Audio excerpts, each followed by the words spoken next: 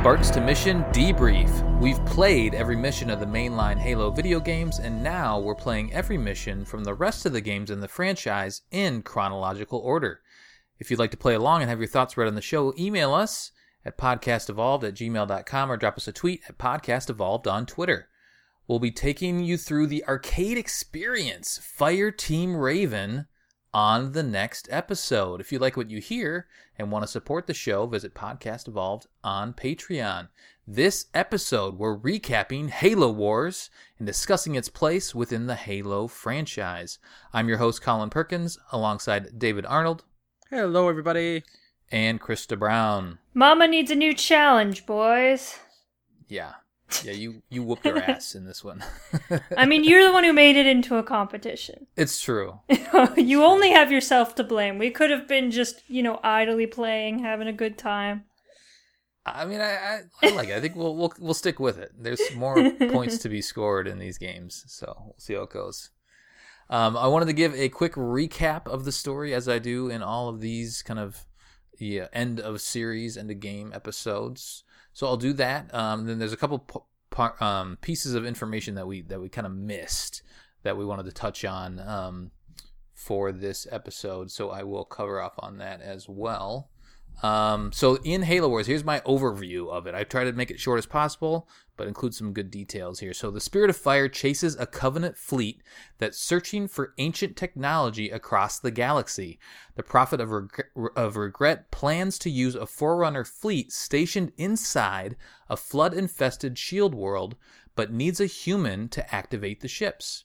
The Arbiter, Ripa Morami, captures Professor Ellen Anders and forces her to wake the Dreadnoughts.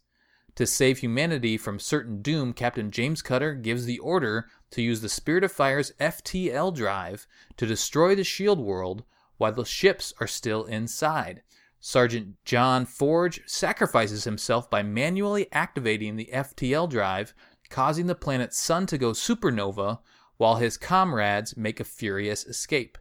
The remaining crew, including Ship AI Serena and Spartan Red Team, are left floating in space with little hope of rescue. And this takes place February 4th, 2531 to February 25th, 2531. How'd I do? Is that did it? Is that the whole thing? That's pretty much it. I went back and forth. So we don't even, we go to those other planets, right? And when I was recapping everything, I was like, do I even need to mention Harvest? I mean, we go to Harvest, we find a thing, or actually the Covenant finds a thing, then they go away. And then we chase them to Arcadia. They're looking for a thing, but then they go away too. They don't even really find anything on those two planets, do they? Not much. Fight the bad guys, Colin. I mean, we learn how to play the Halo game, but the plot doesn't really thicken until we get to the Shield world, where a lot of the stuff kind of comes to fruition, right? Kind of just chilling. We're just kind of like, what are the Covenant doing? And then we're Right. like, oh my god! Right, exactly. Yeah, so there's our recap, and I'll keep going with the recaps. I think I was able to tie them all together for the FPS games because there is that direct through line for everything. These games jump around a little bit. The additional games that we have to play. So I'll keep it going for this. But wanted to at least provide that quick overview of what we did in these games. Okay, so we have to touch up on a couple things before we kind of dive into our overall discussion of Halo Wars, our thoughts, our feelings, the highs, the lows. We laughed, we cried, all that stuff. I didn't cry. So I mentioned, yes, you did constantly clap and smile. The skulls, I kind of dropped off on the skulls as we were going. I never really use skulls myself in Halo Wars. I use them a little bit in the Halo games here and there, but not too much. Did you guys either of you use skulls on and off? I mean, no, we had our competition, so that probably prevented you guys from Are using you it. telling me, Colin, that you have never completed a lasso campaign? I haven't, no. What are you, a sane person? It's okay, Right. Colin. Me neither. I've never touched the skulls, really, and for Halo Wars. Okay. They're a little different. I mean, they're like a collectible for me, but then in terms of their application, I never really use them. I guess I just don't I don't need that. If I'm gonna challenge myself, I'm just gonna bump up the overall difficulty. I'm not gonna go in and fiddle with the skulls myself. I'm sure they're there and people use them for that reason to make certain missions more interesting. But I'm more of a I'll just bump it up to heroic or bump it up to legendary guy versus.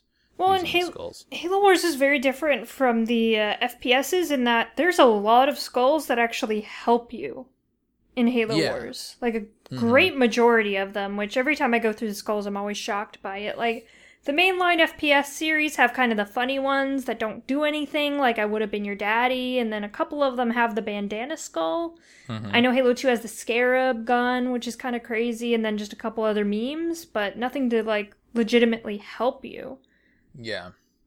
So let me go through them. I mentioned a couple of them early on in the series, but I fell off somewhere along the line. So the first mission, you get the Look Daddy skull. This doesn't do anything. It's just for fun. And the I guess the impact is Grunt's methane tanks always explode on death. I did turn those on every once in a while. So I just turned the fun ones on when I remembered that they were a thing. Mission 2, Grunt birthday party. Grunts explode into confetti. That's always fun. You got to do that if you play Halo.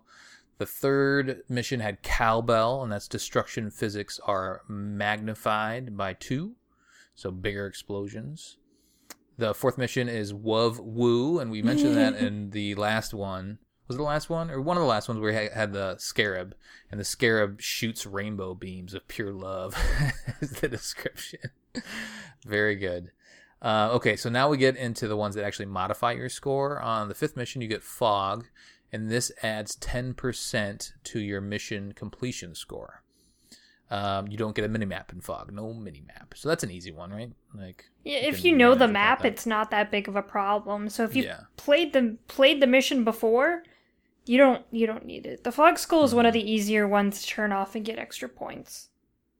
Are there, I guess, thinking of score, I know we had our little internal competition for score, but do you guys remember there being leaderboards, or do you ever, I mean, I don't compete against my friends in the score outside of like this game. I mean, I'll turn things on like achievements and stuff like that just to kind of check in on it, but I'm not going to like go talk trash to anybody because like I have, a higher number than they do. But were there leaderboards in Halo Wars do you guys remember any of that? Not that I've noticed. No idea. Yeah. I mean, I guess that's maybe it's for that, right? That's why you have the score to, to either get achievements or to just say, hey, I got X score on this mission. Bragging rights. Sure, it's a video game thing. Yeah, exactly. I think Halo Wars 2 might have, like, scores, because it was...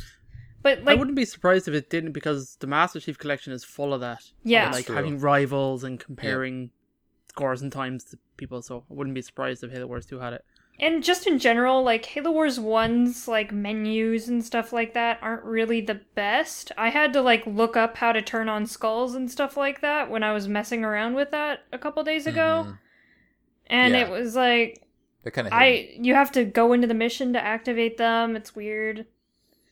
Yeah, when we first started... like, you can't turn them on in the menus. You have to start the mission and then turn them on. Which I thought was really weird. And then I kept... When we first started playing, I kept activating the mission before going and changing the difficulty, because I'm just so used to saying, I want to play this mission, and then it's like, okay, what difficulty do you want? Yeah.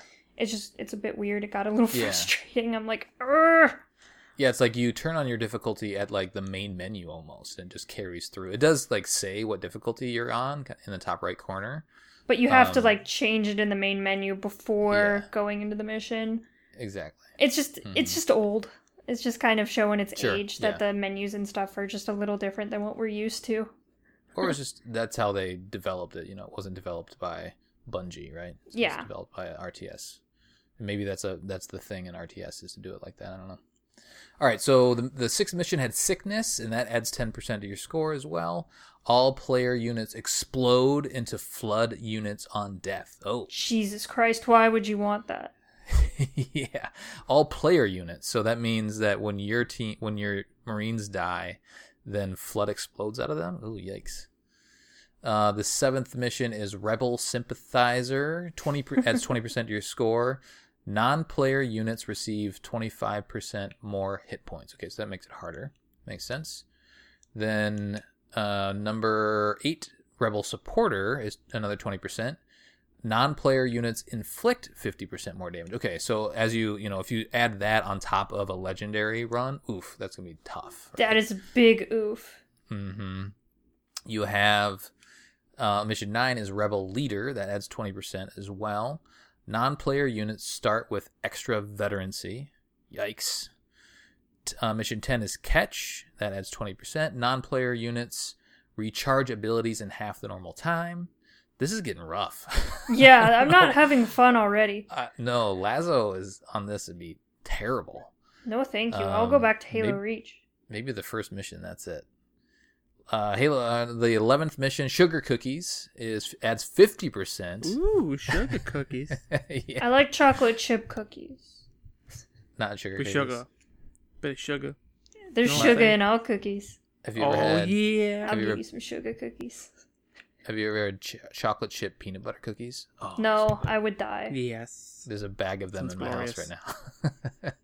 Impossible. All right, so Sugar Cookies adds 50% to your score. All players' units have 50% more hit points. Ugh. Mission 12, Boomstick adds 10%, 5% chance any non-player unit blows up on death with splash damage. Wow, okay. Mission 13 is Pain Train, adds 25% to your score. All player units train 50% faster.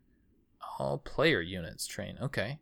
That seems like that would be good, right? Could you Yeah, it seems imagine like the AI doesn't get pairing- any buffs. That's what it sounds like, really. Could you imagine Yeah. pairing that with the armory benefit that trains troops even faster? Yeah, right. They just That's awesome. pump them out quickly. Weird. Okay, and then Mission 14, Bountiful Harvest, adds 30% to your score. Supplies arrive 25% more quickly. Well, why wouldn't you do that? And it adds to your score. Okay. And then Mission 15, the last one, is Emperor, adds 50% to your score. All player leader powers recharge in half the time. I wonder if you can't do those in the campaign. Those all feel like those would be just multiplayer or skirmish. No, you can put them on Huh. anything. Wow. Yeah, So if you want to get a high score, you could, like you said, those are going to benefit you at the end, but then you're also getting a percentage on top of your score. Well, no. So the ones that help you actually take away from your score. Okay, because maybe the Prima Guide's wrong then, because it says plus 25% for all those. Plus 25, plus 30, and plus 50. So I'm pretty sure when I was messing around with them, some of them said this would subtract from your overall score. that would make more sense. So sometimes the Prima Guide, whoever is editing these, they make a mistake here or there. But anyway, wanted to go over that. So there's your skulls information. If you're a skull person, enjoy that, or definitely, all that information is out on the web elsewhere. But at least wanted to cover it in our show proper. There are two other categories or two other topics I wanted to cover off on that we mentioned. So Etrin Harborage, the shield world itself.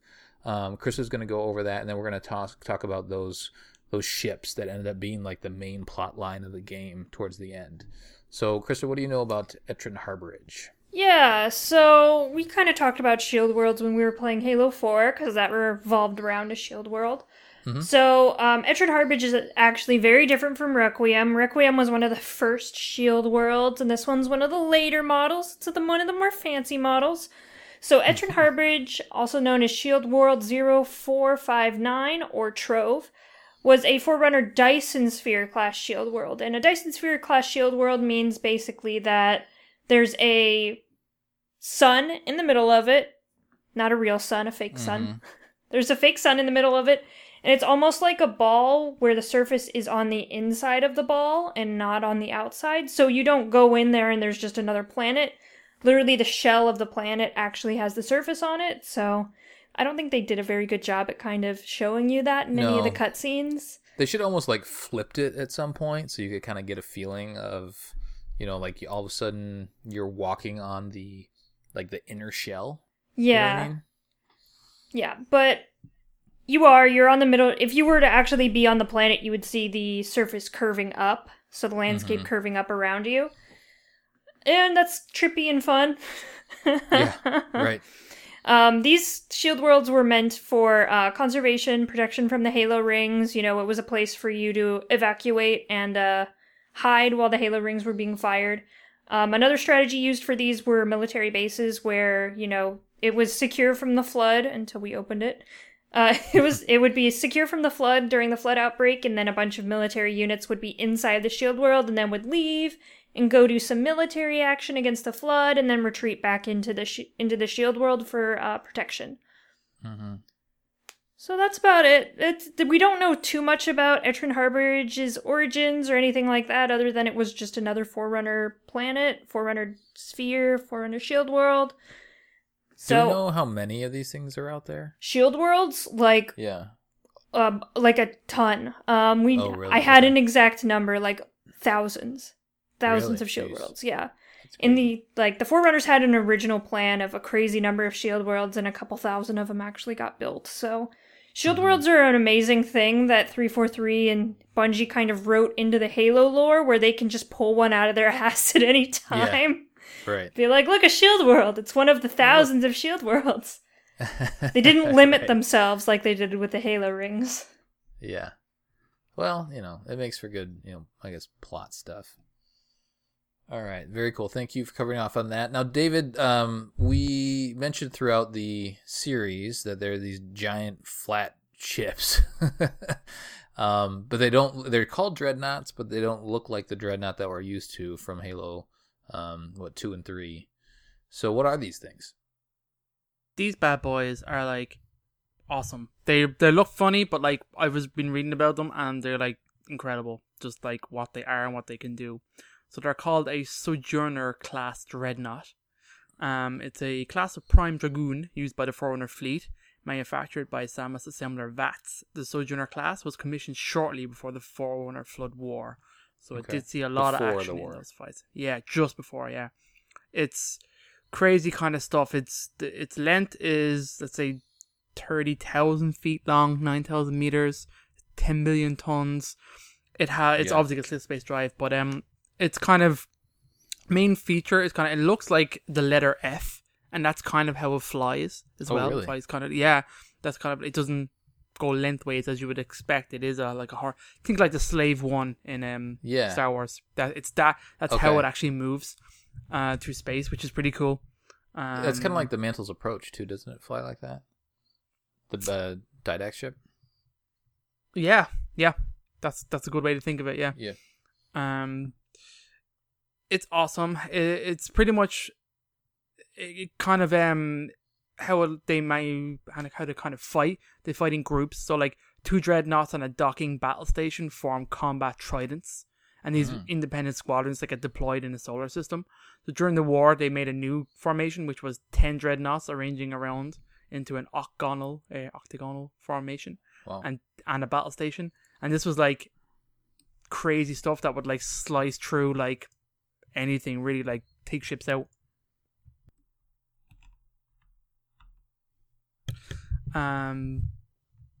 Their crew is kind of like, as you can expect, most Forerunner things actually were kind of light on the amount of people it took to kind of like use it. Mm-hmm. But these ships were like battleships, so they had a crazy large crew of like combat forms essentially for doing like ship to ship battles and like invasions and stuff. So it would have like one kind of princeps is what it was called. It was kind of the leader thing, like the captain. He'd have about, I think they had about, oh god, I was looking at it there, about 15 navarchs, which are like the actual naval crew.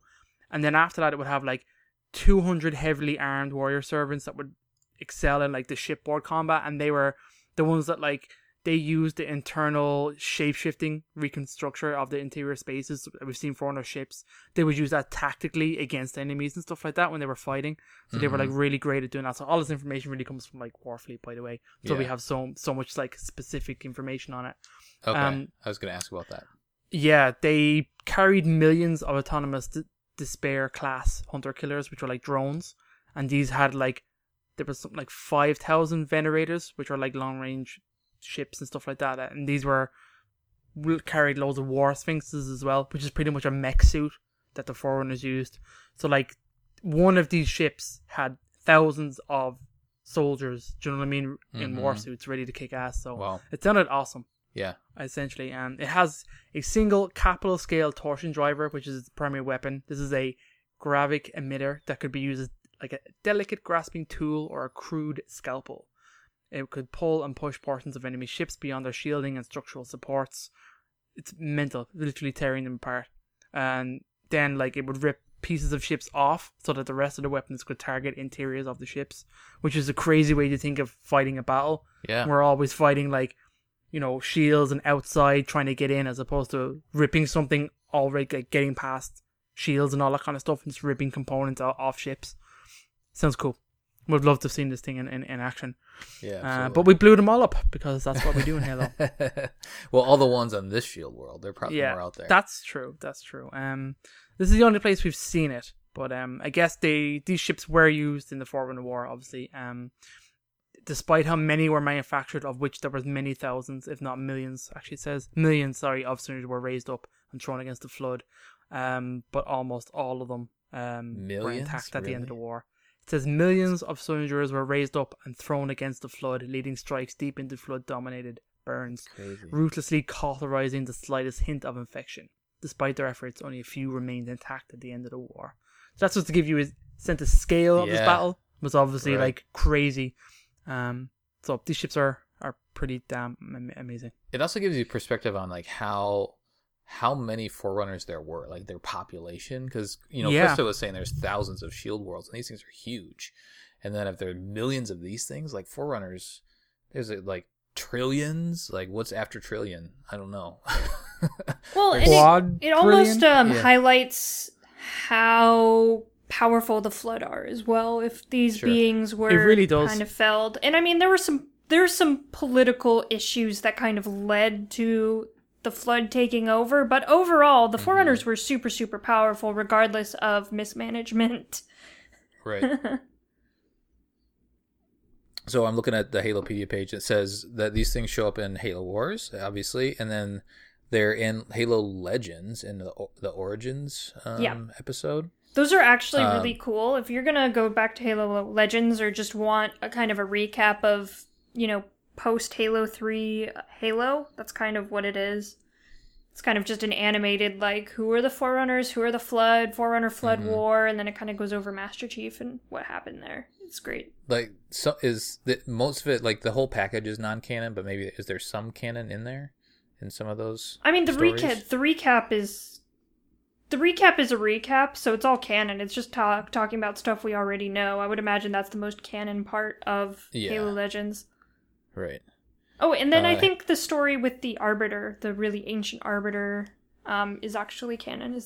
I think it is. Yeah, I think that's afterwards that was supposed to be the Arbiter became a mark of shame, but up to that point it was like a revered position. Mm-hmm. Yeah. And I think the Covenant took that after that battle, let's say his little bit of rebellion, and twisted it on. That was when the Hunters were like skyscrapers for no reason. Yeah, that was pretty amazing.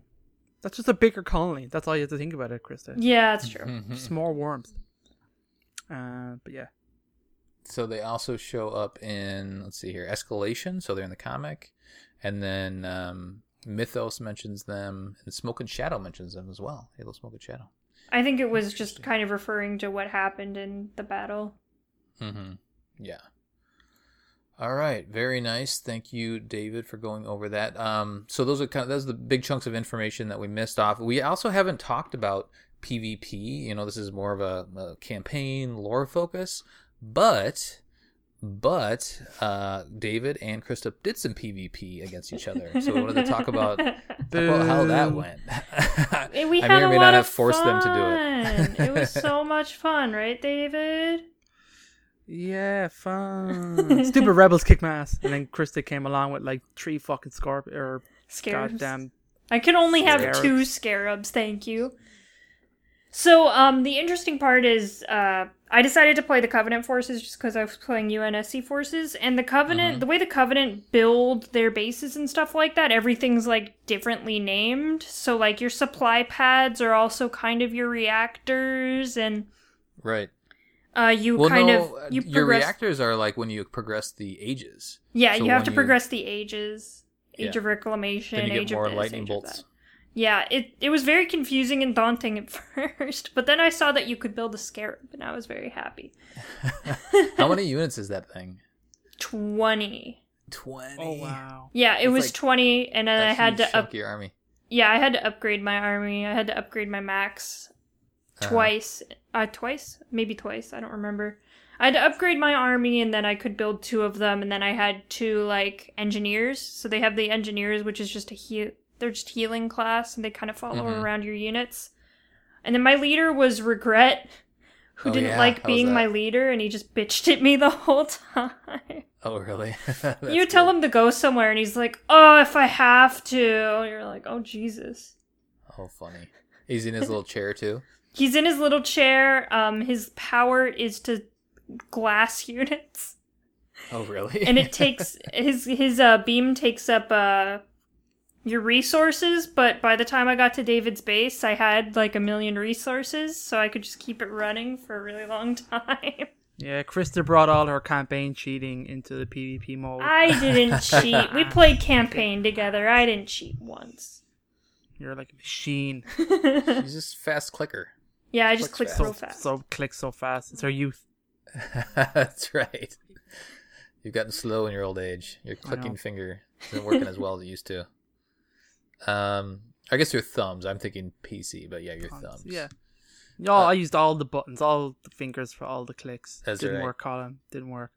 So, but I did think what was interesting about it, like I'd never played the PvP mode of this, and we played on the Blood Gulch map, which was awesome. Oh, that was great. That was a really well created map. Uh-huh. It's also weird to see it on that scale, because you're so used to it the other way around. So I thought that was pretty cool.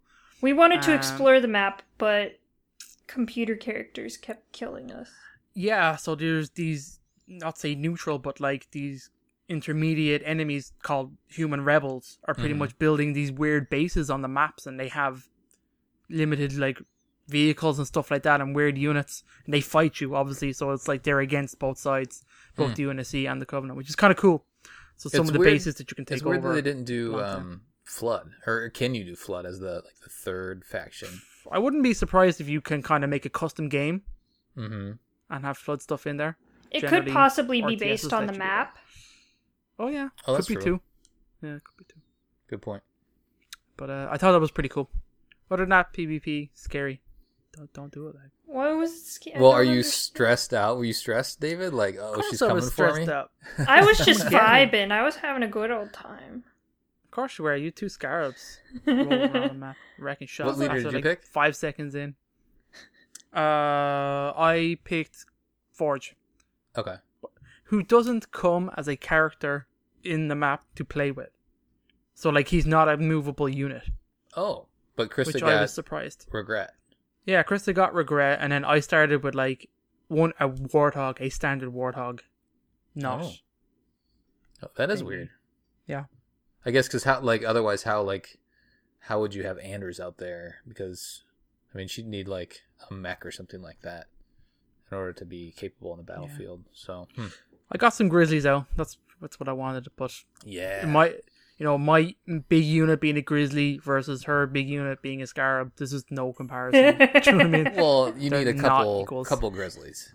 Oh, I had a couple. You did? Just not enough. Yeah, it was definitely silly that I could, like, it was like a crazy amount of resources and stuff like that to make it. I forget exactly how many. It was like 8,000 or something. Uh-huh. And then 20 population, but still, like, the Scarab just, you put it on the field and it just wins the game for you. Yeah, 2 Scarabs wins the game pretty much instantly.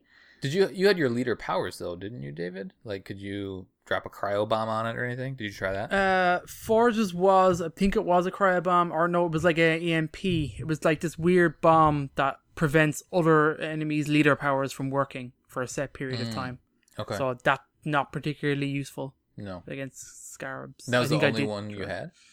There may have been others, but like it's like transport, not very offensive. Like I didn't have a Mac cannon. I didn't have. Oh, okay. There might have been carpet bomb. I think I did carpet bomb once or twice, but I mean, Scarab. Scarab, yeah. 2 of them. Nice. It was fun. Well, cool. I'm glad you guys did that. Thanks for doing that for the show. Yeah. Again, we've talked about it. We're more into the campaign and lore stuff, but it's fun to play around with the full package that we get. All right, let's dive into our overall thoughts. And I've broken this out a couple different ways, so we'll try to keep this as organized as possible for you, dear listeners.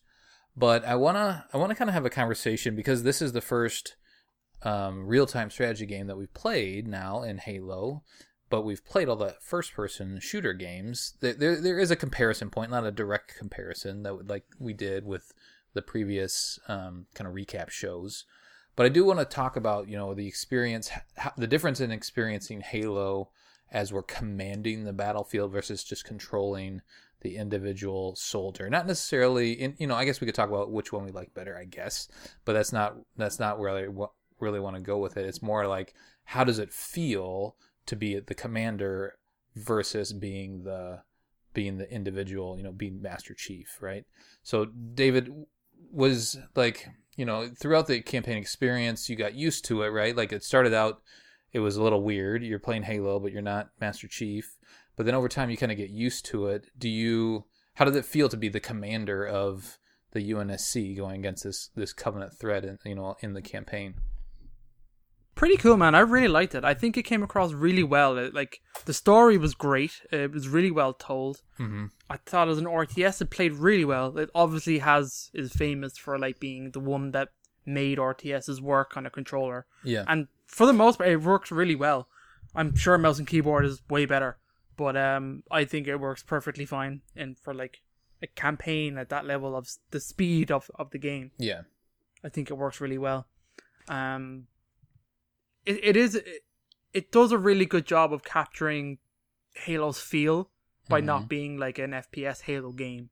Yeah, which I think is really good. It really shines well. Do you know what I mean? And I don't know, it does a super job. I think it does it really well, and it feels like Halo. It is Halo. I mean, everybody accepts it.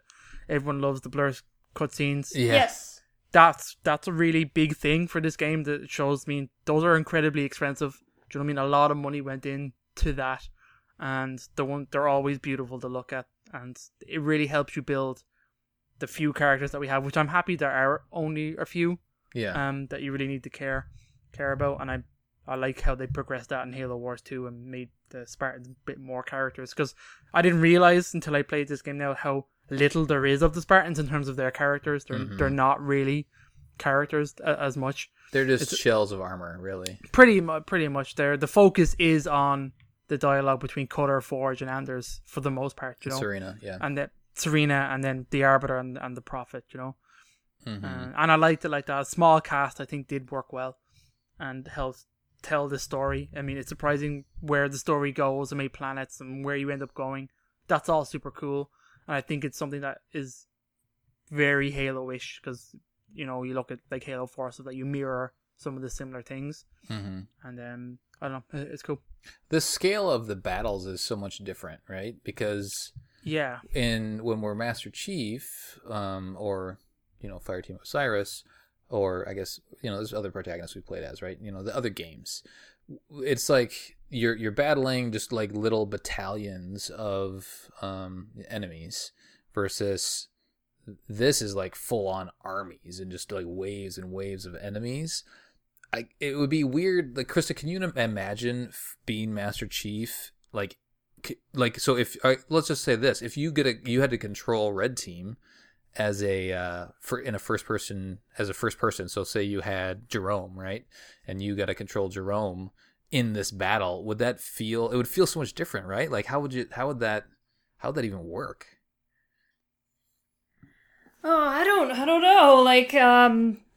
It would definitely be a different scale. Because when you're Master Chief, it's always you progressing the objective, because you're the one that's in charge. But if you were Jerome, you'd just be I'm just over here guarding this, this fire base over here for a while. Meanwhile, other stuff is happening. You know what I mean? So it's more of a realistic approach to a wartime game or wartime situation. But to put yourself in the shoes of one of the Marines, or just controlling one of the tanks that is probably going to blow up, it's a whole different thing, right? Maybe it can't be compared. It's very different in that when you're playing the FPSs, you're playing as one person, one unit, and you're kind of accomplishing one overall goal. When you're a commander, there's like a bunch of different things to think about. I have this squadron doing this squadron doing that. I have to do this, and this. I have to be managing my resources. I gotta make sure my people are safe. Like, it's just a bit of a bigger scope of things. They give you that feel a little bit with Forge right away, right? Because Forge is like, especially in the first mission, it's like, okay, Forge is the guy that you're following around, and if he dies, then the mission ends. So you have to kind of make sure that he makes it to the end goal kind of early on. But then as the game progresses, it pulls back. It says, okay, now Forge isn't necessarily the main protagonist. Like, he's helping you do things, but you can accomplish this scenario in lots of different ways. Whereas in the first person shooter games, you can accomplish them in different ways, but at the end of the day, it's still, you have to get from point A to point B. Yes. Yeah, it's very different. Mm-hmm. So what do you, it's a weird question to say which one do you prefer, but like, how was the experience for you?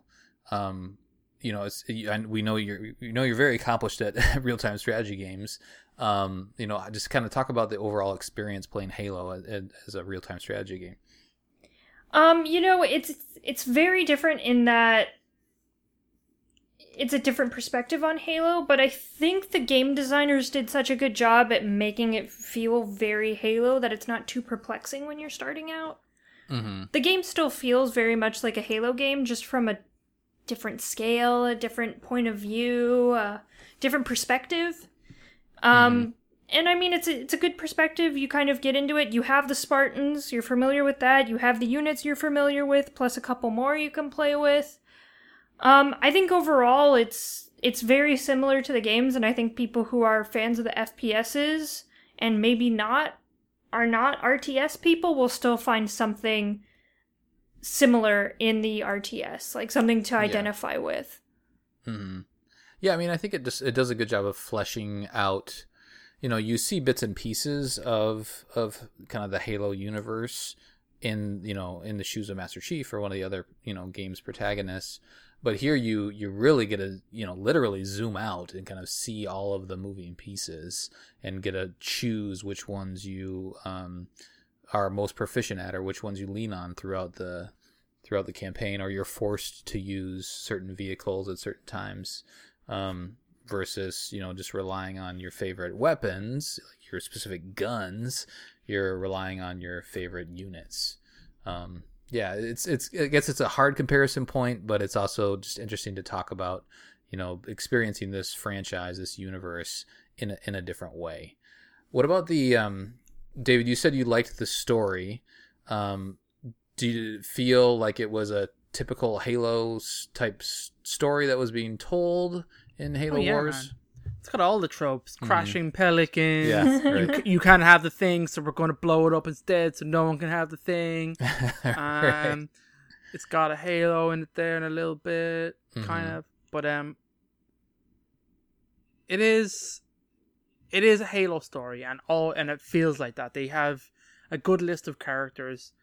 It's got a good progression as it moves through. There may be one or two dud levels maybe you're not a huge fan of, or kind of need the story a little bit slow, but I did like it, and I liked how it progressed, where you see like this huge ship full of humans battling, kind of like their own kind of support group there. They can kind of operate alone independently, see them kind of getting stretched, and then eventually going to like a place they have never been before, a totally alien place. How do they react to this? I liked it. I did think it was really good. It absolutely felt like Halo. You had your blue lady. She was full of sass. Right. You had not Halsey. You had, not Keys. Mm-hmm. But, and not Johnson. Do you know what I mean? What else? And not Chief. You had all the personalities, Yeah. Mm-hmm. Yeah, and in some cases, probably better ones than the FPS games did. Like, certainly, Cutter is and should be like the new Keys. We've had 2 Keys and they're gone, and even still, like, Captain Keys, Jacob Keys, is still revered because he showed up in so many books even after he died. Do you know what I mean? So of prequel books and prequel stories. So there's a lot of character there, and I think that should be Cutter going forward, because we don't really have, other than Lord Hood, a big UNSC naval character to get behind. With authority, right? With any kind of authority, exactly. I mean, and Cutter, if you think about it now in terms of the time difference, is probably the oldest and probably now maybe one of the most experienced, naval UNSC officer, and what he's commanded and what he does. I mean, I don't want to get too far ahead, but like that, I love where this goes on. Do you know what I mean? And it is pretty good. It's a pretty well told story, and to be honest, RTSs are traditionally pretty good at telling stories, surprisingly so. I mean, you look at some of the like Command and Conquer games, they were doing full motion videos and everything with like big name actors and everything for their games, so they always tell stories through scenes and stuff like that. And I thought this game did a great job, even the in-game dialogue and stuff like that. Really, it did keep you engaged in the story. You know, who's the best character for you in this game? They probably wanted it to be Forge, but I don't think I loved Forge. I'd probably like him more now after the fact, and that's probably because of the Kelly Gay novels. Do you know what I mean? Yeah. Gee, I mean, it probably should be Cutter, to be honest, but I guess there's no real individual in this now that I think about it. The most standout. Yeah, it's probably Forge, right? Once the Spartans I'm asking you, who's your favorite? Who are you drawn to the most? In Halo Wars 1? Yeah. I don't really have one. I'll say I'll say Forge. Reluctantly. I think I have to. Yeah. I don't know. Because when I think about just like how you interact with these characters and like individually, I don't know. It's kind of weird to think about. Mm-hmm. Krista, do you have a favorite? Probably Captain Cutter. I like him a lot. Like, the thing is, it's hard to differentiate sometimes the character development that happens between Halo Wars 1 and 2, because 2 fleshes out the Spartans a lot more, and then the Spartans are just beautiful. So much fun. Right. But this one, I think Captain Cutter is cool. Like David said, Forge is just kind of boring. And I think the biggest problem with Forge is that he's overshadowed by the Spartans so horribly. Sure. The Spartans are just super cool. You're using them all the time, and then you just have Forge. You're like, okay, I'm going to put him in a corner. Well, in like gameplay, but in cutscenes, Forge does a lot of things. Yeah, Forge does do a lot of things. Forge is super cool. He takes down the Arbiter single-handedly. That was awesome. Mm-hmm.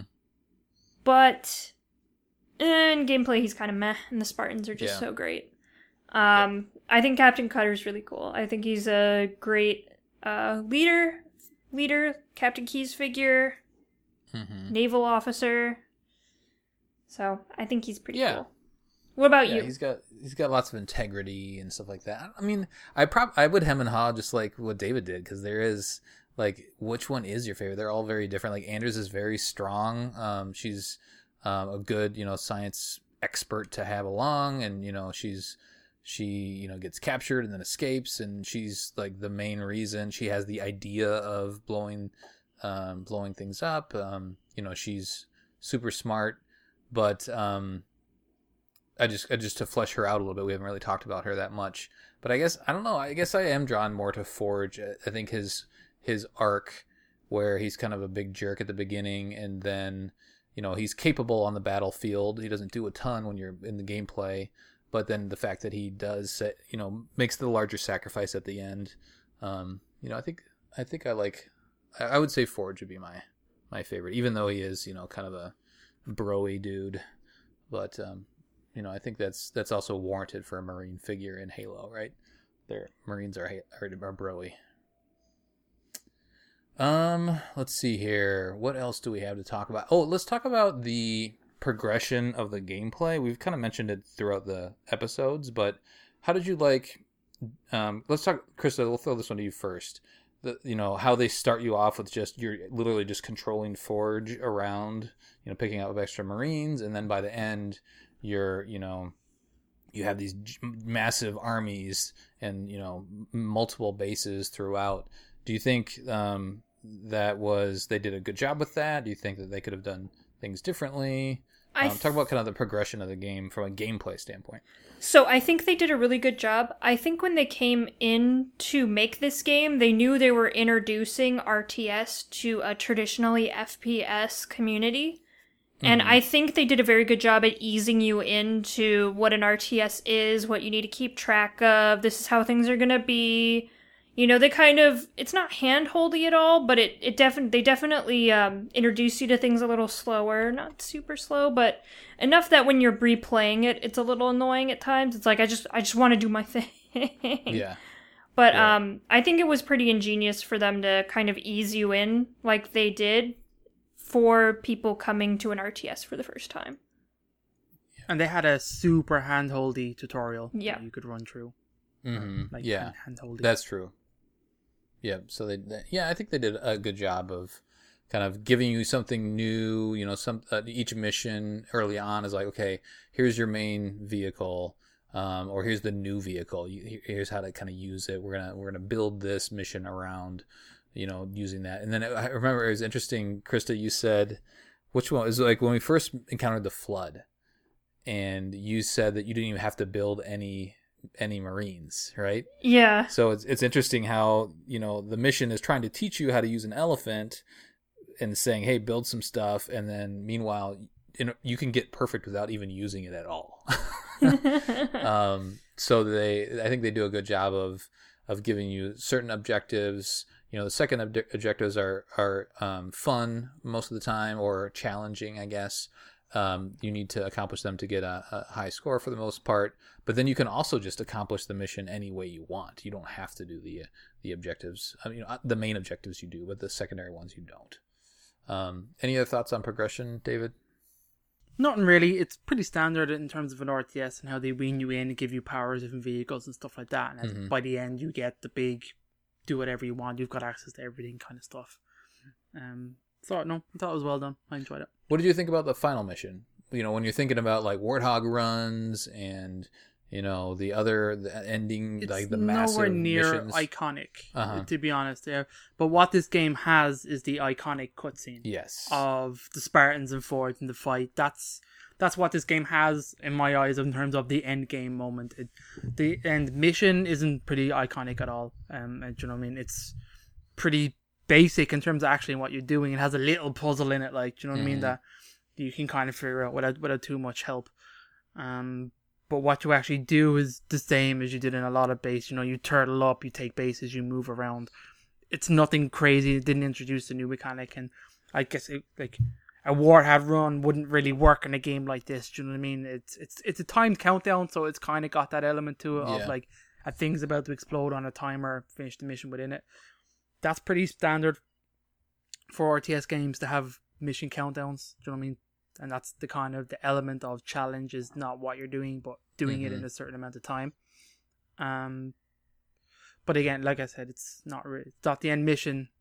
It's the end cutscene or the cutscene before it, really. Yeah, I agree with that sentiment. Krista, any other thoughts on kind of how it ends, how it wraps up as you're playing the game? I think it's fun how they give you so many kind of tools in your toolbox. They pretty much give you everything, which is a lot of fun. So it's kind of fun to mess around, and that mission's a really good one to kind of mess around in, even though it has a timer on it. In terms of it being super iconic, no, not really. Not super iconic. Yeah. I definitely always remember it, but I don't remember it as vividly as like the Scarab mission or some of the other missions that I remember. That's certainly the most iconic mission, I think. For me, it was that one. I think Arcadia City is the two I remembered, and Arcadia City because I hated it. Right. It was definitely the Scarab beam crushing, because that's the one that actually changes up how you play this game. Yeah. In terms of like you have to actually do something different gameplay wise. Yeah. Any favorites for you, Krista, mission wise? Oh, definitely Scarab. Scarab is just. It's just super iconic. It's fun. It's got a great kind of niche to it. I think you just always remember seeing that head kind of moving back and forth and blasting the hell out of you. Oh, and the missions that we talked about already where you're on the ship. You're on the Spirit of Firefighting. Oh, I think those are iconic even if you're not mad about them. I think visually the idea of them is pretty cool. I kind of like that. Yeah, I mean, I'm looking through the list of the missions, and they all have their own little, I don't know, special moment. Like, even, Dome of Light, right? Like, where you get to use the Mac cannon at the end. That's pretty cool. I guess Arcadia Outskirts isn't super great in terms of, like, a great moment, but, you get to finally meet the Flood, and then you get to use an elephant, and then you're on the ship. Yeah. All these things then you have the elephant pulling the reactor up. For the most part, they all have their own little, iconic or memorable moment throughout. All right, let's see here. There are a couple other things, we could talk about this forever. I don't want to go too long. So there's a couple other things I just want to talk about. Let's talk about the Covenant. How did you feel about the Covenant, how they were portrayed? Let's talk about the actual characters first, I guess. Let's talk about it's really just the Arbiter and Regret, right? Like, how do you feel about those two, Krista, as the main antagonists? It was nice to see a prophet. It's always nice to see a prophet. It's nice to see a prophet who wasn't truth, but I think Mercy probably has the least amount of screen time, so he probably would have been a better character to put in just to give him something to do, because you barely see you don't even get to fight him in Halo 2. The Arbiter's great. I love the Arbiter. There's some story elements that are confusing, and at first it's very confusing that this is not our Arbiter. This is a different one. I wish they would have made that a little clearer. Totally agree. But yeah, I think they're strong characters. I think they're good villains. The Arbiter's definitely a great villain. And the Covenant are the Covenant. They're fun to fight. Yeah, the variety that they give to you is a lot of fun, I think. You get to see, like, the Locust. That thing's awesome. I love the look of the Locust. And then you get vampires. You get all sorts of new stuff that you haven't experienced in the other games. And it kind of opens your mind as a Halo fan. It's like, oh, there's all this other stuff that could be out there, or was out there, I guess, before I was Master Chief, to experience. And it widens, not only, on both factions, I guess all factions, it widens the possibilities that we may see those in, if we do get another RTS game down the road, or another just genre of game, or just another of our classic FPS games. It says, okay, pretty much anything is possible, as long as they stick within kind of like the technology, I guess, reality of each faction. David, any thoughts on enemies? Yeah, that's the great part of what these RTS games do, because of the actual nature of the type of game you have, and you're taking a property, some existing property, anything, you're going to have to create way more than is already in existence to facilitate various unit types and unit roles, and the counterbalance between, the rock, paper, scissors that they put in this game, which was great. So obviously in terms of fighting, it's traditional Halo. I prefer fighting Covenant enemies than I do the Flood. Yeah. But the Flood aren't that bad in this game, to be honest. Now that I get to the end of it, I realize it's actually, I'm probably thinking more maybe on Halo Wars 2, but they were definitely not as like unpleasant to fight. And there is kind of like the Sentinels, but there's not really a Forerunner class of enemy really in this game. Yeah. That really comes in Halo Wars 2. But and in terms of the enemies, yeah, I enjoyed it. I think it was fun to fight. It was cool to see the different units, to see different types. I liked. It's kind of a stupid thing, but or kind of a small thing. I love that their standard troops were grunts with an elite, like, controlling them, leading them, because that's always how it's kind of written in the lore as well, that there is, like, the grunts don't really do a whole lot by themselves. If they're left by themselves, they'll, like, fall asleep and shit, So I loved that that the units were, and I think, forget me wrong, I think there's a way when you update or upgrade your troops choices, that's kind of the thing, you can upgrade them to have an elite in that unit or whatever, and that, like, I don't know, it's cool. That's just one of the small things that I kind of liked. Scarabs suck. Hate you, Krista. That's cool. Do you guys think the Flood was necessary? Didn't feel like it, to be honest. They didn't. When it comes down to it, the story's not about them at all. Yeah, they don't really factor a huge portion into it, which is probably maybe intentional, because these guys are fighting the Flood before humanity ever really. Do you know what I mean? They're retroactively adding the Flood back into a timeline where we didn't know humanity had encountered the Flood, and it's just convenient that, like, the Spirit of Fire never really returned to Earth. I think it just complicates the story. Yeah. Yeah.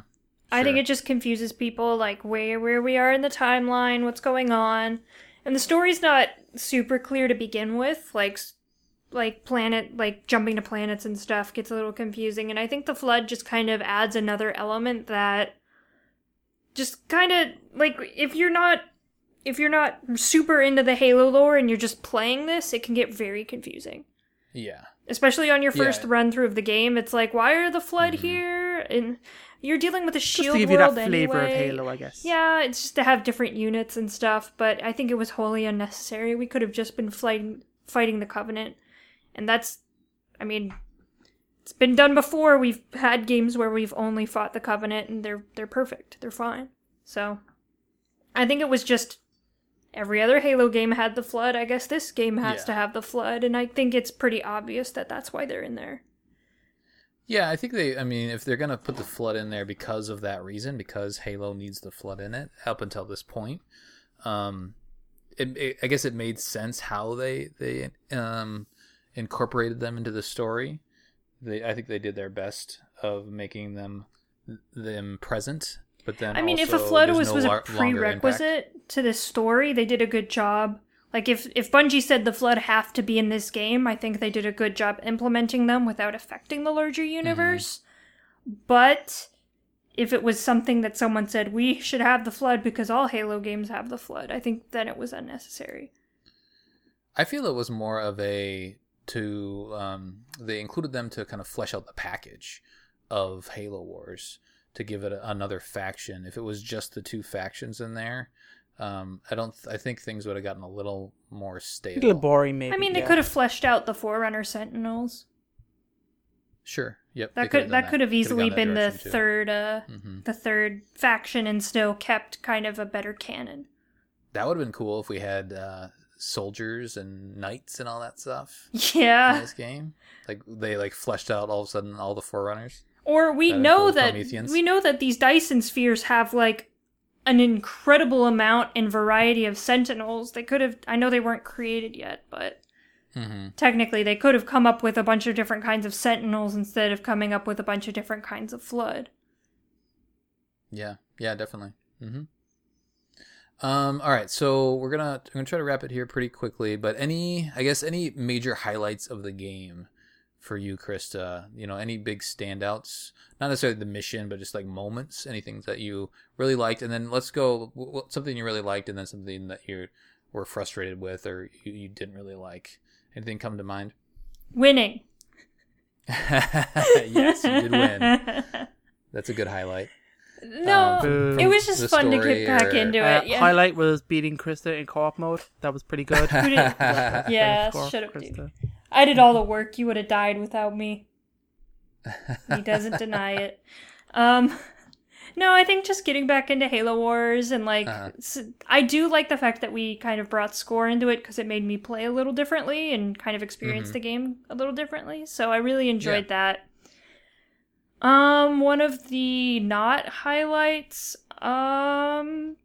sometimes it got a little grindy. There are a couple missions that I just really dislike and I didn't like playing. So yeah, those kind of, no. Yep. Yeah, that makes sense. David, any highlights, lowlights you want to talk about?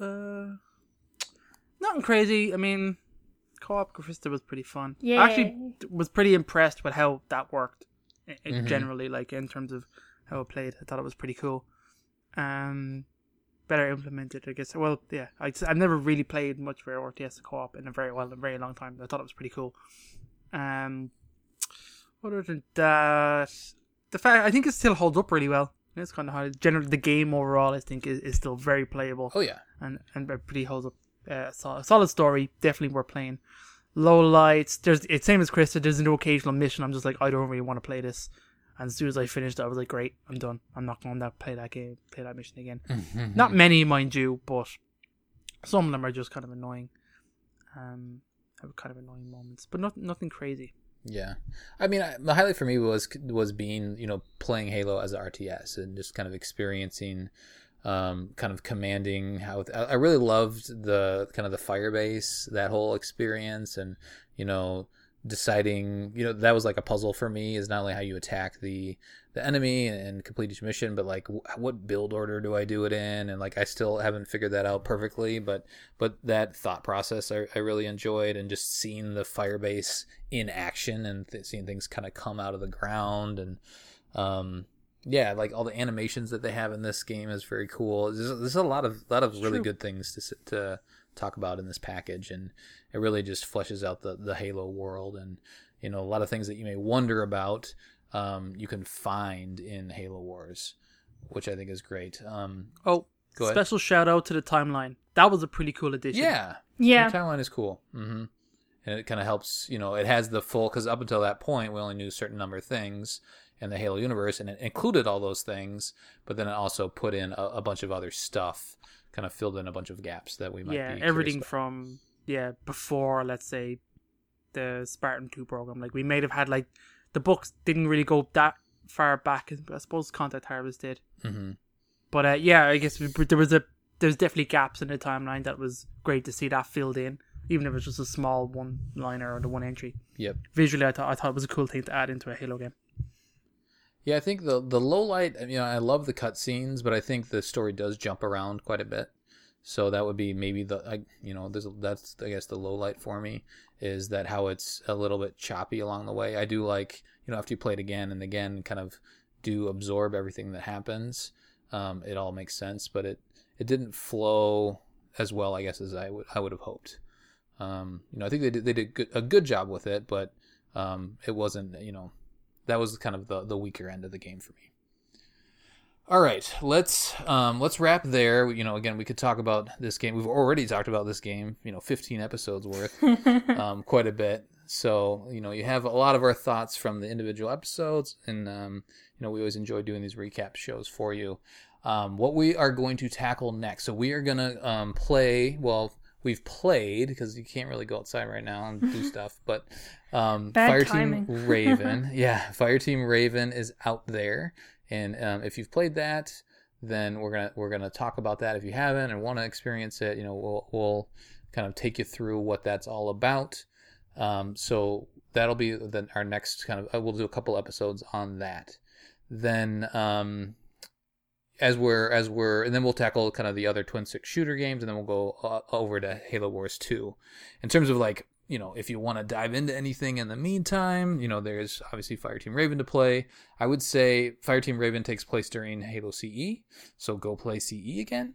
You could go play Halo Reach again. That kind of ties stuff together. Then there's a lot more books more recently, I guess, than that kind of play into this early timeline than there was. So I'm just going to kind of list them off right here. Some comics, some books. This is kind of all front end of Halo before 2552 or leading up to 2552.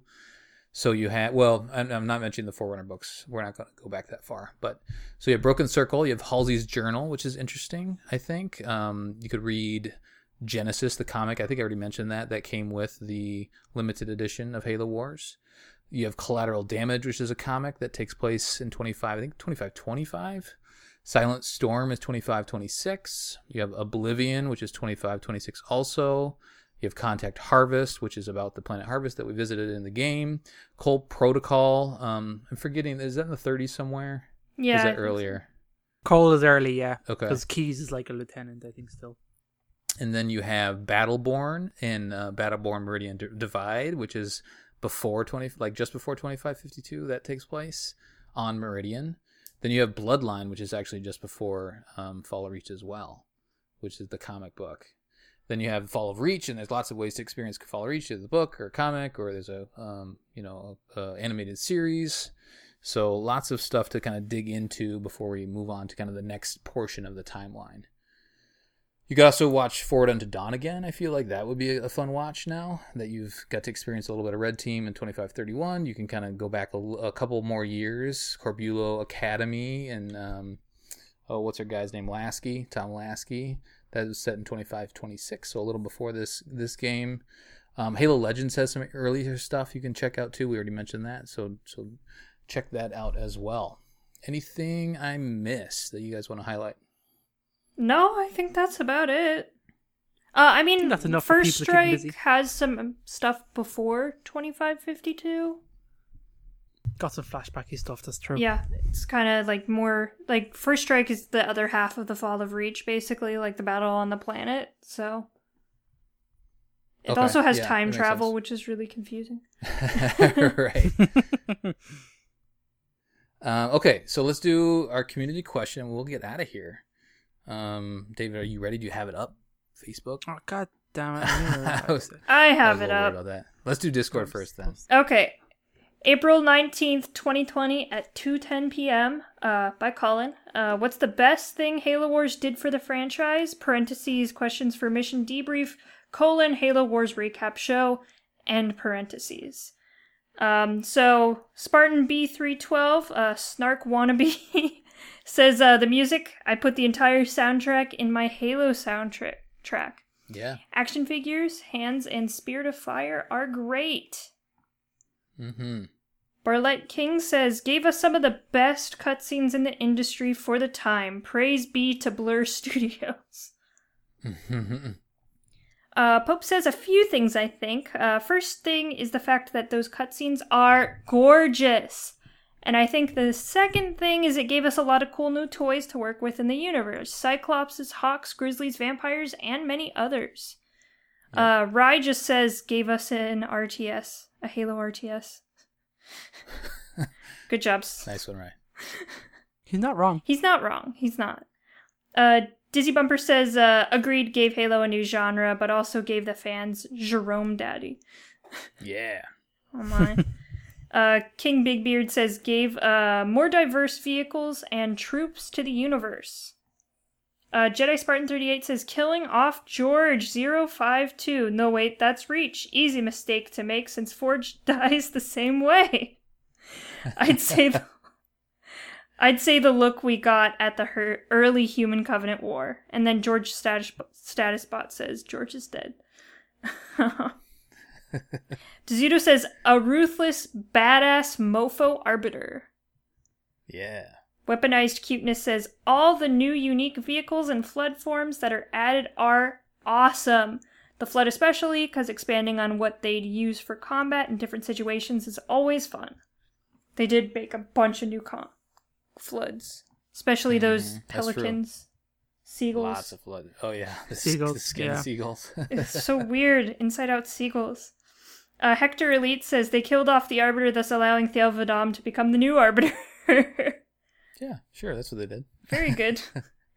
Blue Calc says probably the best soundtrack to come out of any Halo spin-off and some of the most epic cutscenes we've ever seen at that point in time.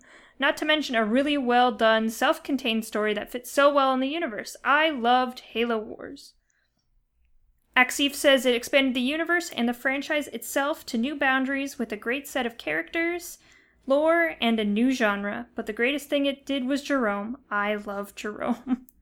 Yeah. Finally, we have Burrito Torpedo. Love that name. He says, love the soundtrack, expanded the lore, and brought the world outside of the Chief alive. It helped launch Halo Legos. Open parentheses, Mega Blocks, close parentheses. He actually spelled out open and close parentheses. Oh, Okay. I appreciate that. That's nice. cool. So he always wanted to get those Mega Blocks as a kid, but now my sister gets them in her childhood instead of me. Now I'm just an adult male man. with lots of toys in his living room. Sad face. No, So there's nothing wrong with that. There's nothing wrong with that.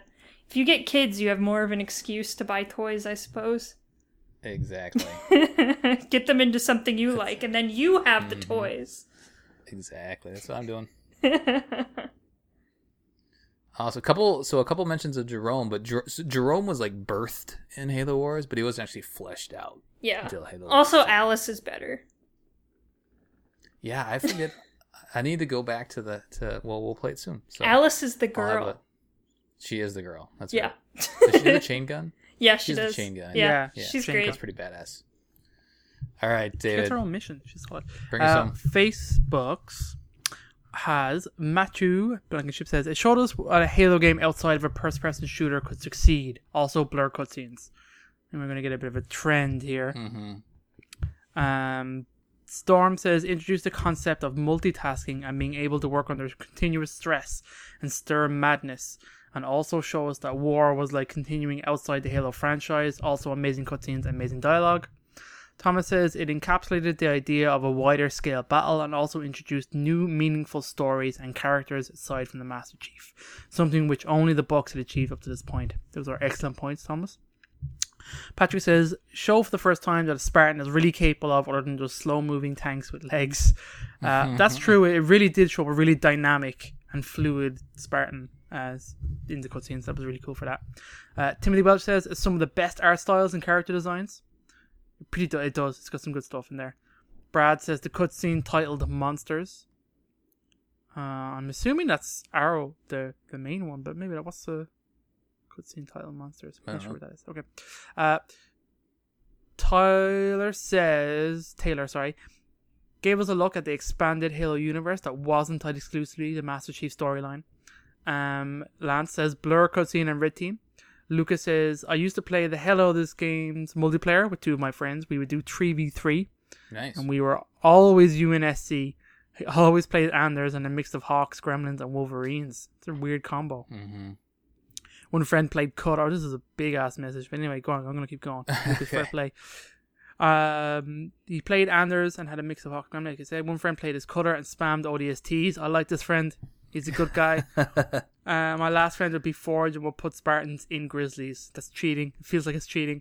When we attack the base, I'd do a cryo blast. Then we'd throw a carpet bomb, Mac blast to the fences, and then we'd roll in. Feels like everything's dead by the time you roll in. Right. Veterancy was also really important, as a fully starred Grizzly with a fully starred Spartan would destroy everything. We got to the max rank of General and we're a pretty good team. We unfortunately stopped playing because a few months later a ton of awesome games came out, including Halo ODST, Modern Warfare, Battlefield, Bad Company. Fair play, Lucas. That was pretty cool. We played it right when it came out then. Yeah. Red Team, that's it, says Matthew. And finally, Manny Batista says, personally, it led to the second best book, Smoke and Shadow, in the Halo library. Cutscenes were spectacular as well. There we go. Thank you guys. Yeah, good thank stuff. you for everybody that commented. Very good. All right, I think we got to cut it, and we got to move on to the Raven. Fireteam Raven. That'll do it for our recap of Halo Wars. On the next episode, we'll be discussing the arcade experience, the first and only so far, Fireteam Raven. Send us your thoughts at podcastevolved@gmail.com or drop us a tweet at podcastevolved on Twitter. You can also support the show by visiting Podcast Evolved on Patreon. Until next time, evolved. Evolved. Evolved. Bye.